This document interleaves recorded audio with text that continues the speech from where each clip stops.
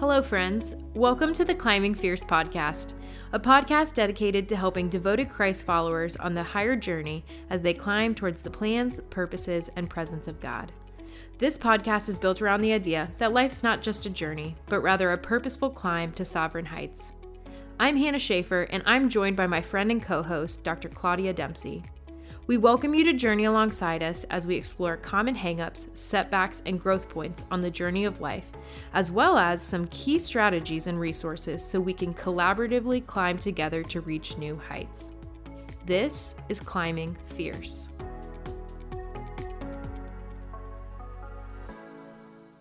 Hello, everyone, and welcome to this week's episode of Climbing Fierce. Today, we're diving into the topic of shame. And if you've ever dealt with shame, which I think most people have to some degree, you know that shame can have a fierce grip on our lives. If you saw Brené Brown's popular TED Talk back in 2012, you might remember her describing shame as that warm feeling that washes over us, making us feel small, flawed, and never quite good enough. And that quote captures the essence of shame. As a feeling of being submerged in a reservoir of judgment that engulfs us, but somehow also penetrates deeply, leaving us feeling as though we're drowning beneath the suffocating weight of something really, really heavy. Now, while we've all undoubtedly taken a stroll down the walk of shame at some point in our lives, we're talking about something more profound than those extremely embarrassing moments we all experience. Today, we want to go a bit deeper than that. However, before we do, Claudia, I thought it might be helpful if you and I demonstrate, although maybe you get to go first, that this is a safe place, a judgment-free zone, if you will, where we can connect and relate and grow together. So, I just thought it might be helpful if you wanted to share one of your embarrassing moments off the top of your head, right. Just to let our listeners know that embracing vulnerability is something we do here, and it's safe to do here. Oh my gosh, that's hilarious. Hannah. Yeah, thank you so much. All right. So, we definitely want to create a safe space. Our listeners feel that they can be vulnerable and connected. Wasn't ready for it to be at my own expense, but no, here we go. Okay. Yeah, I think we've all had those seriously embarrassing moments where we just want to crawl under a rock.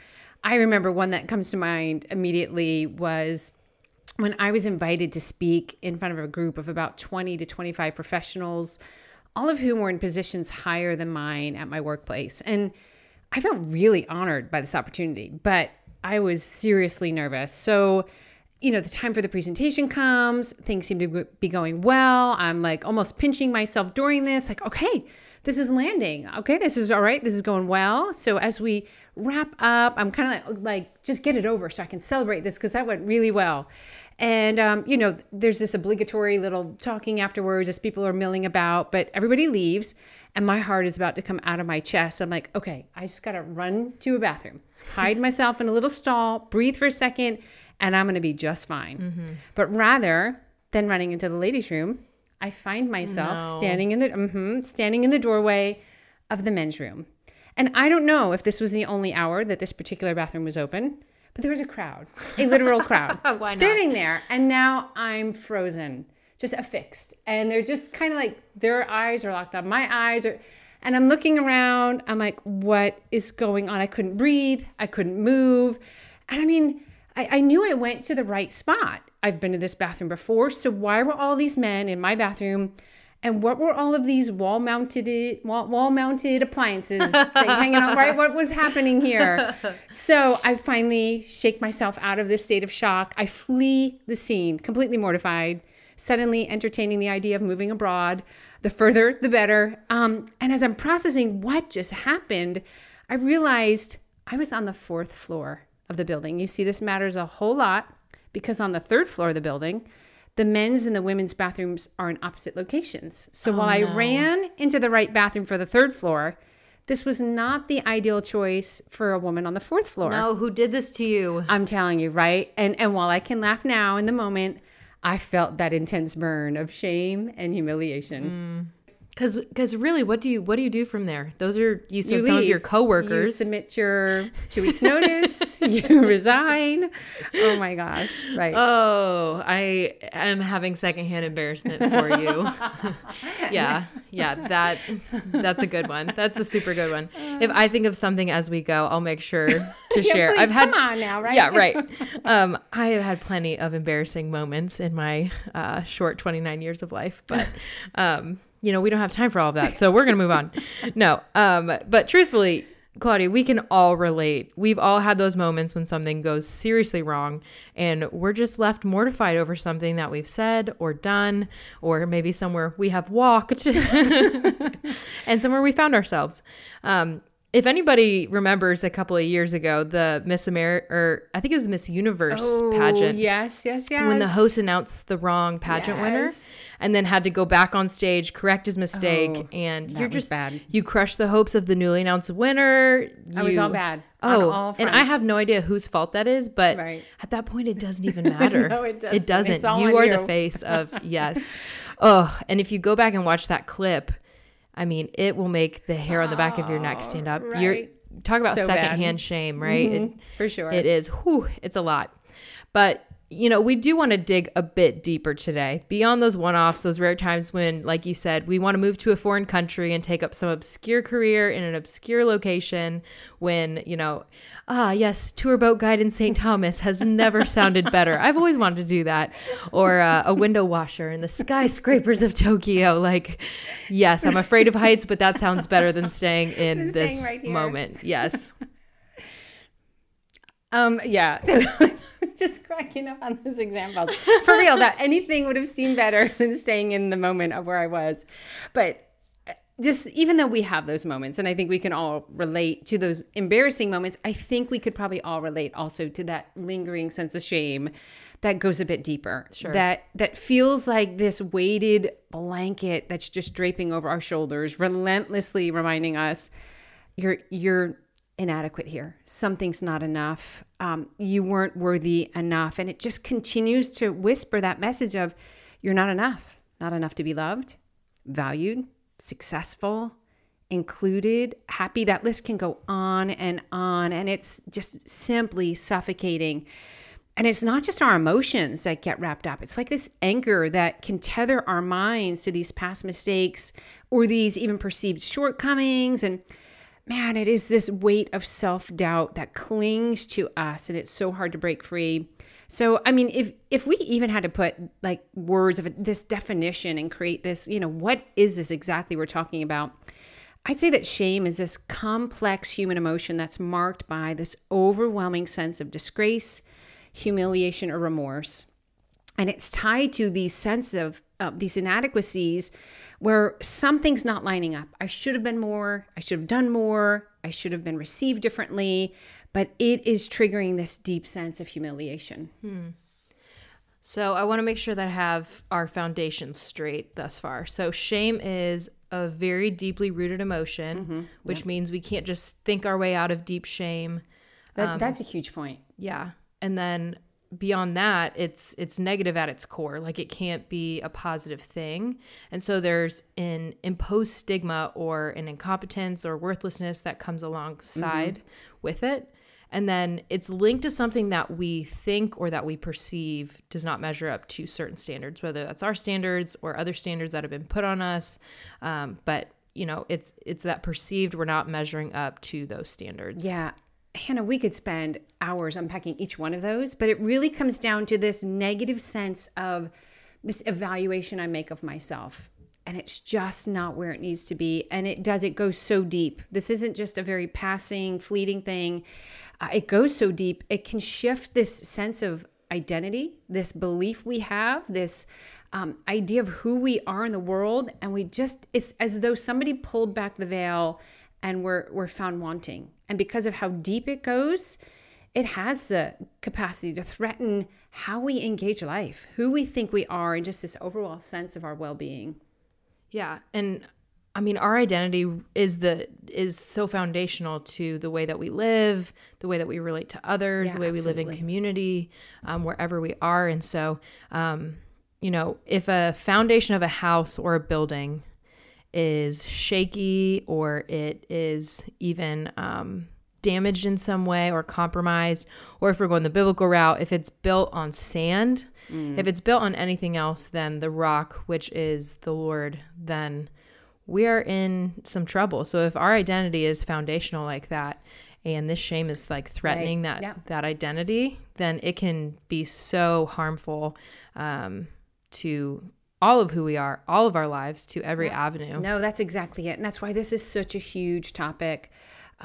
And even just seeing in our culture, how our culture has shifted to this posture here of we name and shame like never before. It is just kind of the tone of where things are in society.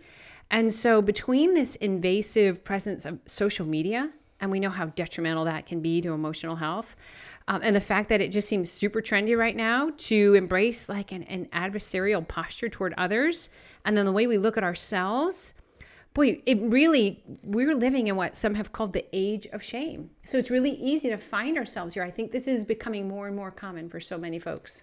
Oh, wow. The age of shame. That is, I don't like that. I don't like that one bit. Yeah.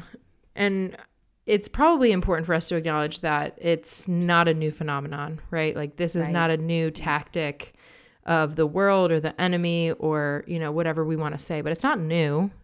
We even know that in the garden, when Adam and Eve were blatantly disobedient to what the Lord had told them, it led to the realization of their nakedness, and therein the birth of shame. Right.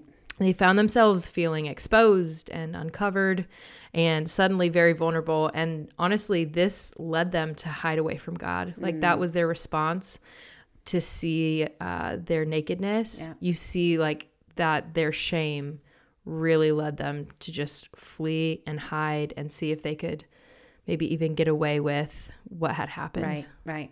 So that's a huge point. So while it's on the rise, it's not new, but it's also important, as significant as that is, that shame is also very different from this idea of guilt.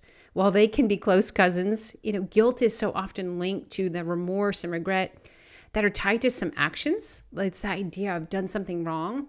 But shame revolves around this sense of embarrassment. And again, this negative evaluation of who I am. So it's while guilt is tied to something done wrong, shame is tied to this idea that I am inherently wrong. There's a huge difference. Yeah, that's very helpful because we all make mistakes. We all are going to do that. I've made mistakes today. I made them yesterday. I'm going to make them tomorrow. We're all going to do that.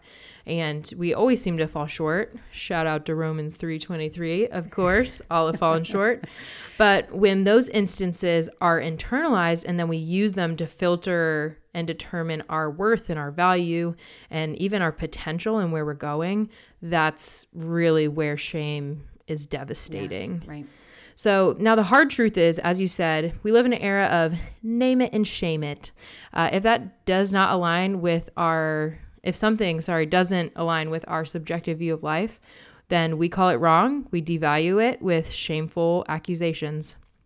And so living in the digital age, and you kind of alluded to this a little bit, but in living in the digital age where everything seems to live forever, like even we talked about the video clip of the pageant, right? Yep. Everything lives forever. You can't hide mistakes of yesterday. I see it even with my college students, like it leads to so much anxiety, so much hesitancy to speak up and to speak your mind, because if you ever change your mind, for one, it's just going to get thrown in your face. And two, I think it raises the overall stakes. It makes you feel like you have to remain the same. And if you change on anything, even for the better, that there is never any room for grace or for forgiveness, or there's just no room for growth, which is so opposite of what God has for us. Like that's why we're doing the podcast. I mean, our website's literally called Growth Point Perspective. If we are not given any room to grow and improve and say, I actually don't think that anymore, then we're in a hard spot. So right off the bat, we know that we are walking culturally through a shame minefield, if you want to think about it like that, especially as Christians who are not going to conform to a lot of what is said, done, or believed in society. That's so true. So in my experience, it only gets worse when the external message of shame is then compounded by our own internal accusations and negative judgments, because what I perceive is my reality a lot of times. So let's talk a minute about the effects of shame. Claudia, what are your thoughts? Yeah. I think as you bring this up, gosh, there's so many things that come to mind as we're talking about this, but something that comes to mind immediately is how our brain processes this information. According to the National Institute for the Clinical Application of Behavioral Medicine, that's quite a mouthful, but there's some really smart people who provide continuing training for clinical practitioners. And what they've said is that there's two areas of the brain that are affected by shame. There's this front part, the prefrontal cortex, and then the rear, this posterior insula. So these two parts of the brain are significantly impacted. Okay, not a brain expert looking at here. Your face. Yeah. So we have the prefrontal cortex, which I've heard of, and then the posterior insula. Unpack that for me. Yeah. So, okay, on the surface, the words don't mean a whole lot to me either. But here's what I know is when our brain evaluates a set of circumstances, and we get this sense of somehow we've failed or we've fallen short, or somehow we've demonstrated to ourselves or others that we're not enough. It's important to understand this is not necessarily a mean decision that is being made by some mean part of our brain. Our brains are just processing data using a complex system of algorithms at their disposal. So in this case, this prefrontal cortex is using information it has access to assess and regulate what's going on right now, what's happening. And then it makes this evaluation. And this is part of our brain that speaks to our personality development and decision making. And so it's looking at this information and then it makes a decision. So there's two things we have to understand here. There are some very distinct beliefs. Let's just call them coding algorithms, things that our brain, the way we process our frameworks, that's going to shape how I interpret what's happening in the moment. And then second is this ability when we're looking at understanding who we are, that we're receiving this information that our brain is saying, this information right here, this instance is going to speak to who you are. We almost have to be wise enough and discerning enough to say, that moment actually does not define who I am. In the flesh, that's going to naturally, that's what our brain's going to do. It's just going to, like a computer, look at a situation, try to process and say, oh my gosh, you're a loser. But understanding... So relatable. Right. But understanding that is our brain using what it's been given. Mm-hmm. I'm told I need to look a certain way. I'm told I need to do something specific. I'm told I need to measure up in this way. And when I don't, then my brain says, oh, then you're not enough. But it's being wise enough and smart enough to say, well, this mechanism of my brain is just processing data. I now have to understand now how to filter it. Wow. Okay. It's so interesting to look at shame from that vantage point. I would suspect, like most people, that maybe to look at shame instead of being an emotional response pattern, but rather it being like a cognitive processing pattern. That's huge. Yeah. Like I'm just kind of sitting with that. But it suddenly seems like a very different scenario when we're looking at it from that vantage point, that our brains are simply reading and responding to specific situations based on the information that they've been given to interpret and decode those situations previously. Yeah. And so I think that's a really important point to reinforce. So shame is so often for us, it's just an emotional reactionary response. But if we can start to say, it's actually, if I understand the cognitive processing that's leading to that decision, now I know how to maybe change the framework that's giving that machine a reason to say that that's bad. Right. I can then change and say, that's not a bad thing. That's my humanity, and that's me learning from this moment. So it's really huge. And I in fact, really funny, I just saw this played out literally when I was watching football this past weekend with my husband. So there's a moment in the game when one player totally just charges another player. And I'm sitting there and I'm like, man, that had to hurt. And just as he gets close to this guy, he's like coming and he hauls off and punches the guy. Oh gosh. Then he pushes him and I see him yelling in the face of this guy. And then he proceeds to smash his helmet into the face mask of the other player. And I'm like, oh my gosh, like this is a heightened moment. And what did that player do who was receiving this little beating?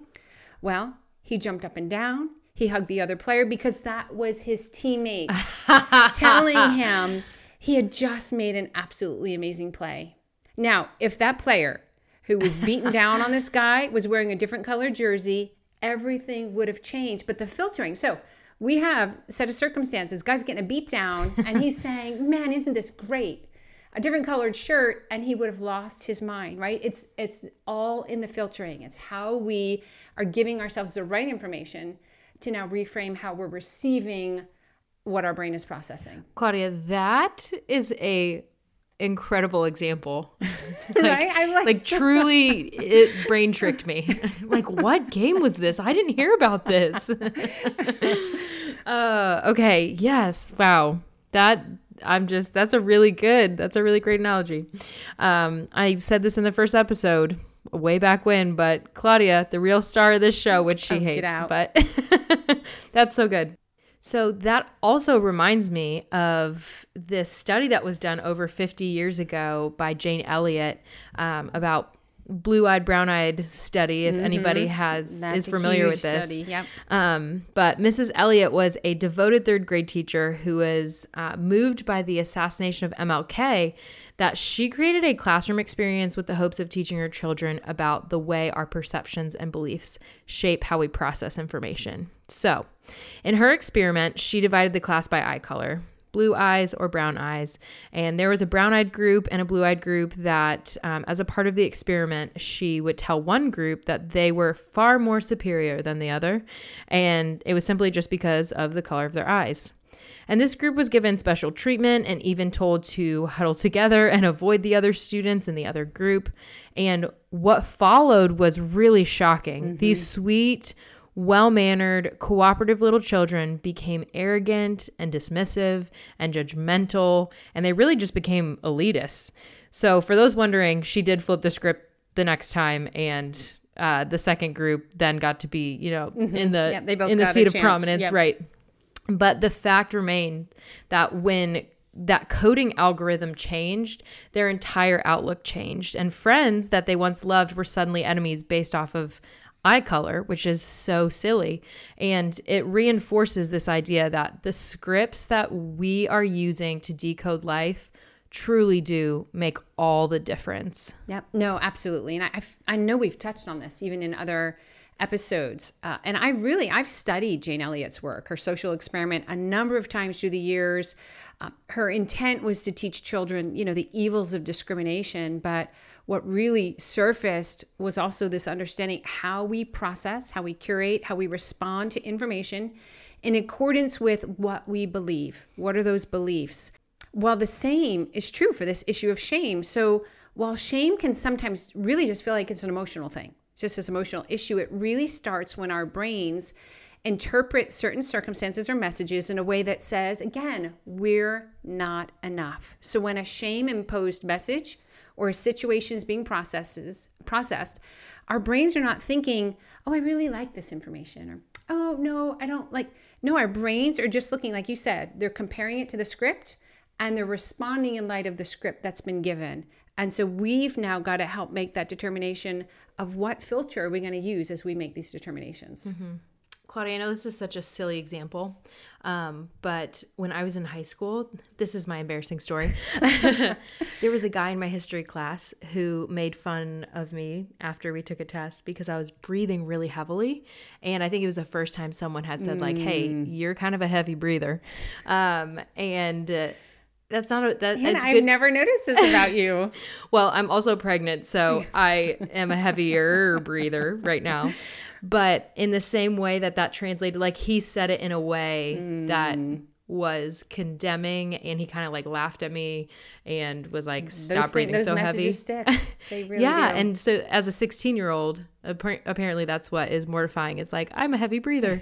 But even now, when I think about like, oh gosh, I've been breathing really heavy, and I like catch it, it's a shameful thing. It's like not, I need air to breathe. That's like not a bad thing necessarily, right. But I've attached it with a memory that says it's a shameful thing. That's a perfect example. I know it's silly, but it's what it reminds me of, especially because, like I said, just heavier breathing over here is my life right now. So instead of shame being an emotional response to a circumstance, instead, as we've been saying, from a neurological perspective, it's more so a byproduct of the data that we've taken in, and then we process it, and then we interpret that data. And you said that there was a second part to the brain. I don't know if you're ready to touch on that. Yeah. So when our brain makes that negative valuation, right, it looks and the outcome of how it's processing is negative, a few things happen. And we alluded to this earlier. We talked about something called the T cycle, that thought, emotion, action, how there's this link and this propensity to be so tied together. So it means that our negative thoughts will so often fuel negative emotions, which will then in turn trigger negative actions. And so if the threat seems strong or severe enough, this may then activate our sympathetic nervous system, which literally says, you've got to fight, flight, or freeze. And so that's where we see some of the response taking. So that initial part is, I'm interpreting what's happening. Now the second thing is, now what am I going to do? How severe is this? Like, I wanted to leave the country. Yeah. This is that, what are you going to do? So that second thing to remember is that a negative assessment is also going to impact that part of our brain that without us even thinking about is going to trigger a physiological response. And we can get caught again in the emotion or just that reactionary tendency. And so kind of with some wisdom and insight, now we can approach shame and say, all right, how do I start to unpack this? And how do I navigate this? Understanding your brain's not being bad. Your brain is just a machine doing what it's trying to do as it's processing that scenario in front of you. Yeah. And I think it's important to note that understanding these processes of shame does not mean that we minimize the serious psychological and physiological responses that surface with shame that you just touched on. On the contrary, we must understand that the severity of those responses as we learn to not only cope with shame, but to give our brains the right information so that shaming messages or those shaming messages can be properly dealt with. Yeah, that's huge. Giving our brains that right information, but also understanding just suddenly now knowing this doesn't negate the impact of shame, what it does on one's self-esteem, how we engage things socially, that level of comfortability we have or don't have, personal confidence, on and on. But it does really now help inform how in the world am I supposed to process this? What can I do from a maturity standpoint to start to do this differently? So there's a couple steps we can take as we start to address the pervasiveness of shame. And so the first is to recognize and acknowledge that you're experiencing shame. Sometimes it's just that initial step of identifying that emotion. Like you talked about earlier in the garden, the immediate response is to hide this, not talk about. I had a girl come into my office last week. Something happened. She was caught in a situation. It was purely circumstantial. Wrong place, wrong time. She did nothing except just show up to life that day. And she was so ashamed. And it was helping her. I'm like, this was not on you at all. You were literally standing in the room when something unfolded. And so it's sometimes just even calling it what it is and knowing its tendency is going to want to make us run, want to make us hide, but to start to even bring that out into the light. Yeah. What I hear you saying is that our first step is really labeling correctly the issue. Maybe even giving it a name. And it reminds me of, speaking of names, I don't know if anybody has seen the Disney Pixar movie Luca. Well, if you haven't, spoiler alert, Luca learned early on to tell Bruno in his head to pipe down. In fact, Luca's little mantra in the movie when this little negative voice started speaking over him is, Silencio, Bruno! Right. Yeah. So maybe you need to name it literally and say Silencio. So as silly as that may sound, we do need to tell Bruno to shut it. No, that's a great start. And we really do. We've got to just recognize, and I think the labeling, as silly as it sounds, that's very helpful. We got to, whether you call it shame, whatever you're going to call it, begin to identify it. But at the same time that we're quieting Bruno, that negative voice in our heads that's speaking shameful things, we also need to simultaneously speak up an affirmation for ourselves. Now, this is not just that feel good, have some positive vibes, just nice self-affirmation. That's very nice. But your brain, my brain, our brains, they're wired to respond according to the information that they've been given to code and interpret data, like we've said. So if the message that has been spoken over your life by yourself or others has been critical, you're going to naturally be inclined to think accordingly. So finding some honest truth, some biblical truth that we can start to embed into our decoding processes. For example, God doesn't make mistakes. So if I'm a Christian walking in a relationship with him, I have all I need in the moment that God, that I need to handle what God's allowing in my life. So he doesn't make mistakes. I do have what I need in the moment. I don't have to be perfect. Like, these are all things we can start to just feed into our minds, into our framing, these ideas and the way we process.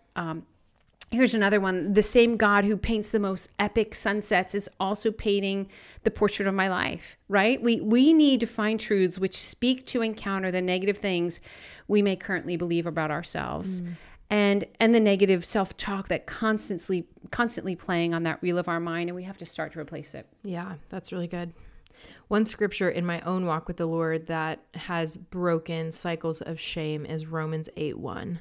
It says, "Therefore, there is now no condemnation for those who are in Christ Jesus." And that means that there is no room here for any condemnation. Like, if I am in Christ, that means that condemnation is no longer a part of my story, a part of my, like, I'm not even allowed to approach condemnation because of what Christ has done. I've heard it said recently that, and I might have said this in a previous episode, or I've just been telling a lot of people, I can't remember which, but, you know, if Christ has sent our sins to the bottom of the seas, then he's put up a no fishing sign. And I love that, because we don't even know, as humanity, we haven't actually explored the true depths of the sea. Like, it's still a mystery to us. We've seen some of it, but there's a lot that is undiscovered. But, you know, God could fish up all of our sins and things that are worth, you know, condemning, but he puts up a no fishing sign. I love that. It's great. just a sweet thing. So when that shame starts to creep in for me, I still say to myself, therefore there is now no condemnation for those that are in Christ Jesus. And even that word "now" puts like a timestamp. Like, after I became Jesus's, after that, now condemnation's not allowed to be a part of my life anymore. So I hope that's helpful to somebody out there. And, you know, we want to transition a little bit. I know one of the hallmark responses of shame is withdrawal and isolation. We see it, like we said, in the garden. And often the situation or the state of existence we're in is so embarrassing to us. We just want to retreat rather than put ourselves out there and allow others to see our pain and our frailty or our insufficiency or whatever that thing is for us. And that could play out in so many ways, whether you're a single woman who is embarrassed that she's not found somebody yet, and that causes you to just hide away because it lessens your experiences of people asking, like, "Oh, are you dating anybody?" Right. Or, you know, some of those awkward questions, or so awkward. Yeah. Or maybe you're like a young 20-something who just hasn't found a friend group yet. And so you put up a lot of facades and hide your pain because it is too painful to be real or to let others in, because you have this shame mindset that you are feeling alone and unwanted, and you feel ashamed about it. Yeah. Oh gosh, Hannah, as you're talking, I am painfully reminded of a Sunday morning service. Now, this was 20 decades ago. 20 decades. 20 decades. 20 you years. Have secrets that you need to share. 2 decades, 20 years. But as you're talking, I could feel the emotion of this. So I'm sitting in this service, and the pastor's talking about loneliness. And I was in my mid-20s.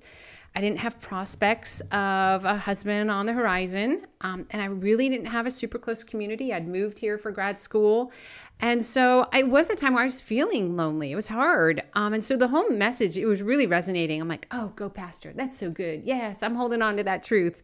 So then this guy, who I now no longer like, he decides at the end of the message to say, "Listen, I want to invite anybody." You know that moment when they're like, every head bowed, every eyes closed. You're like, no, do not go there. He's like, "I want to ask everybody." Your heart's beating who so has fast. resonated with this message, if you would stand. And I'm like, no. Like, I wanted to hide this. I was so ashamed of feeling lonely. I don't know why. I was so ashamed.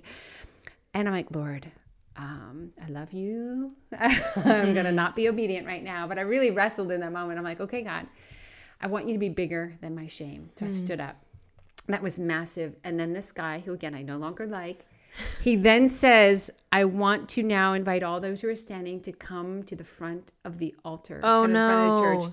I think I may have I almost died that day. I was like, I can't. There's no way. My feet, I'm not going to get them to move forward. My loneliness was exposed. Yeah. And for me, could it get any more embarrassing? I was just mortified. So in essence, things were now worse than before because I was still lonely, but now I was exposed. So I'm lonely and now everybody knows it. Yeah. And I felt, for me, like I had failed. I failed because I didn't have those things that I had just moved here. Of course I couldn't have those, but I didn't have them. And oh my word, all I can remember after that was rushing to my car after that service, calling my mom in a state of absolute panic, sobbing the entire ride home because that veil had been pulled back. And now everybody knew that what I felt was that I was alone and unwanted. Man, that was painful. Yeah. Yeah.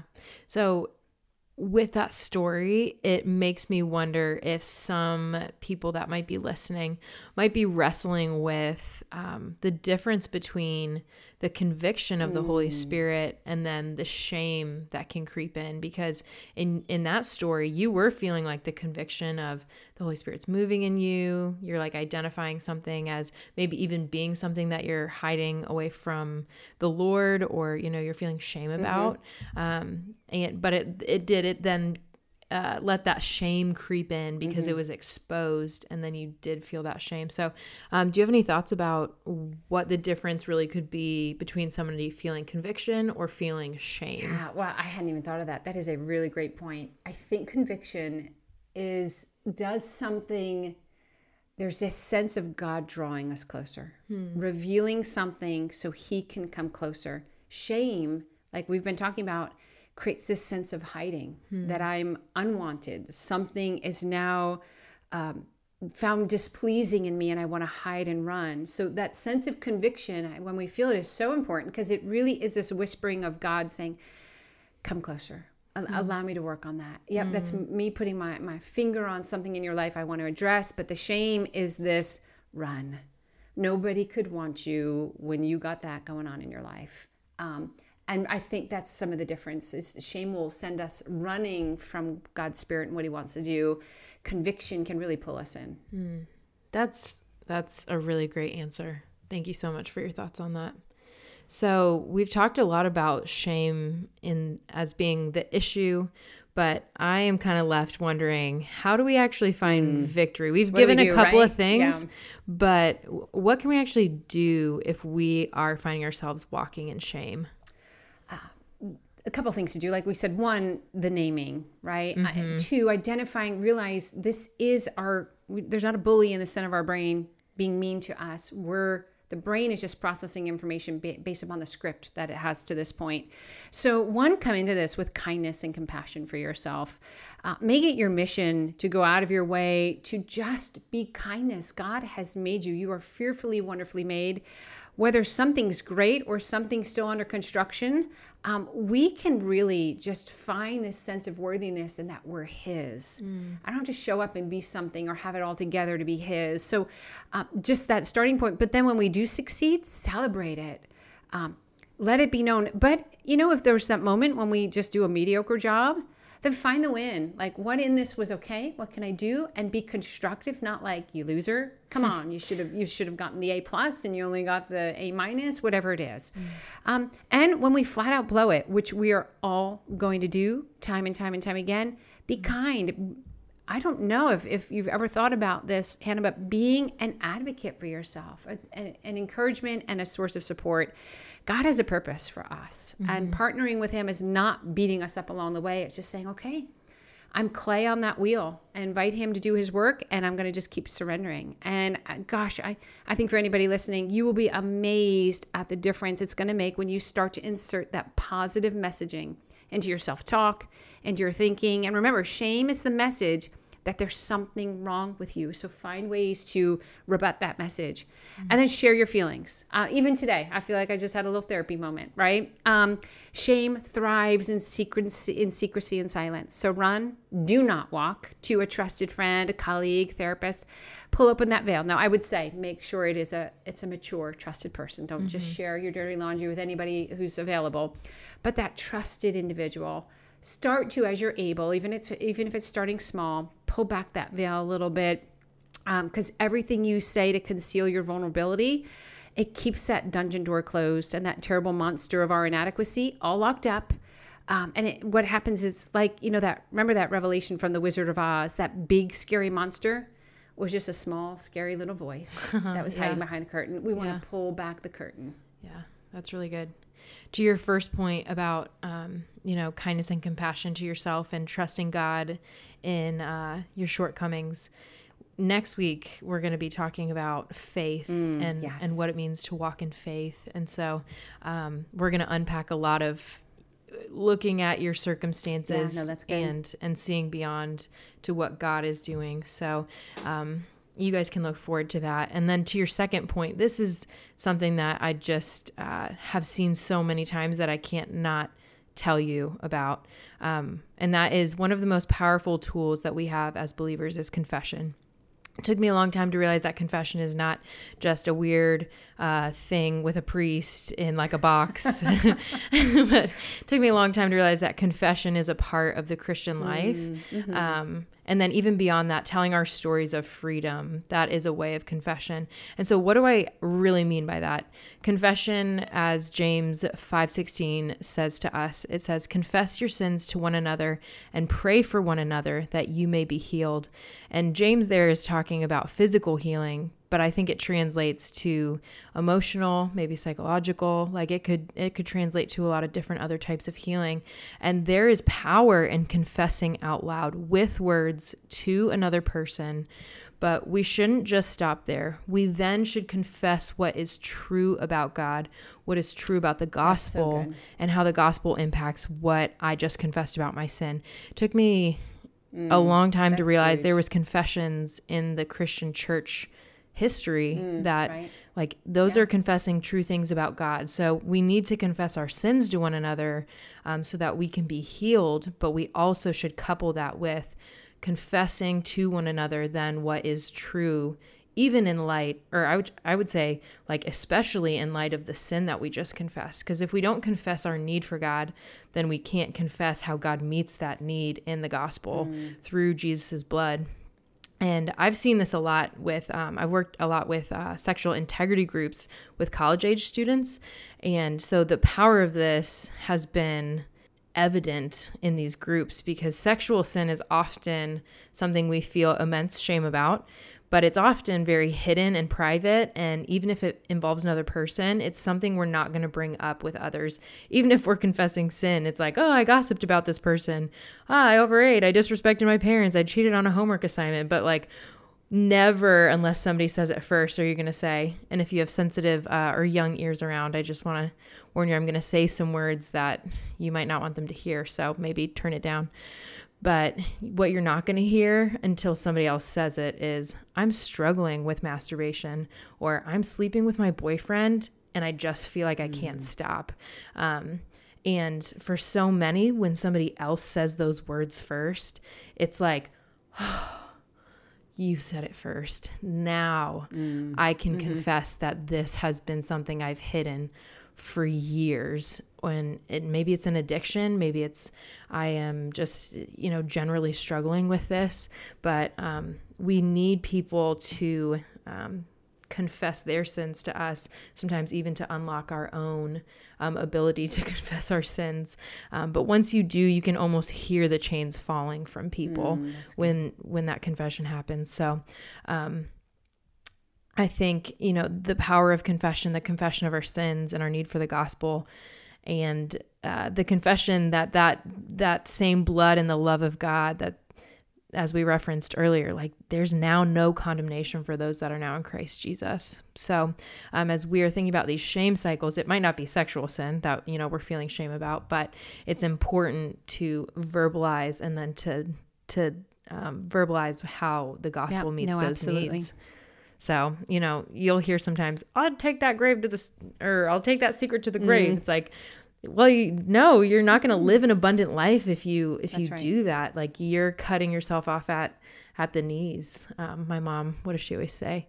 This is not the most appropriate. You're peeing down your own leg. Like, like you're not doing anybody any good, but it's like truly at the detriment of yourself. Right. I literally, we can cut that out if we,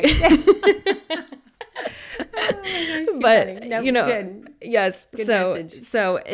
And I did say that, confession, is powerful, but then the telling of our stories of freedom, because when we then confess, so like, this is the freedom I have found in Christ, against this thing, or this is how I've seen, you just have people that flock, and it's like, boom, another person confesses, boom, another, and it starts to help others find freedom in an area that you might have been so locked up in shame that there was no way that was going to happen.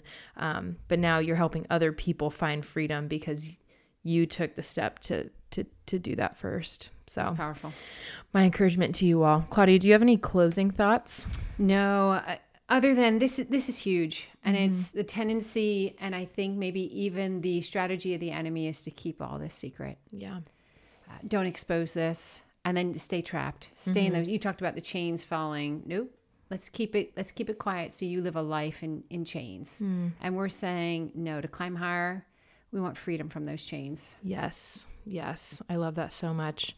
And I actually had this written down for our closing, Claudia. And I love that the Spirit, is united in this. But, we want to unashamedly, without the extra weight of the shame at our ankles, we want to vow to believe the gospel and shake those chains of shame off so that we can go climb fierce.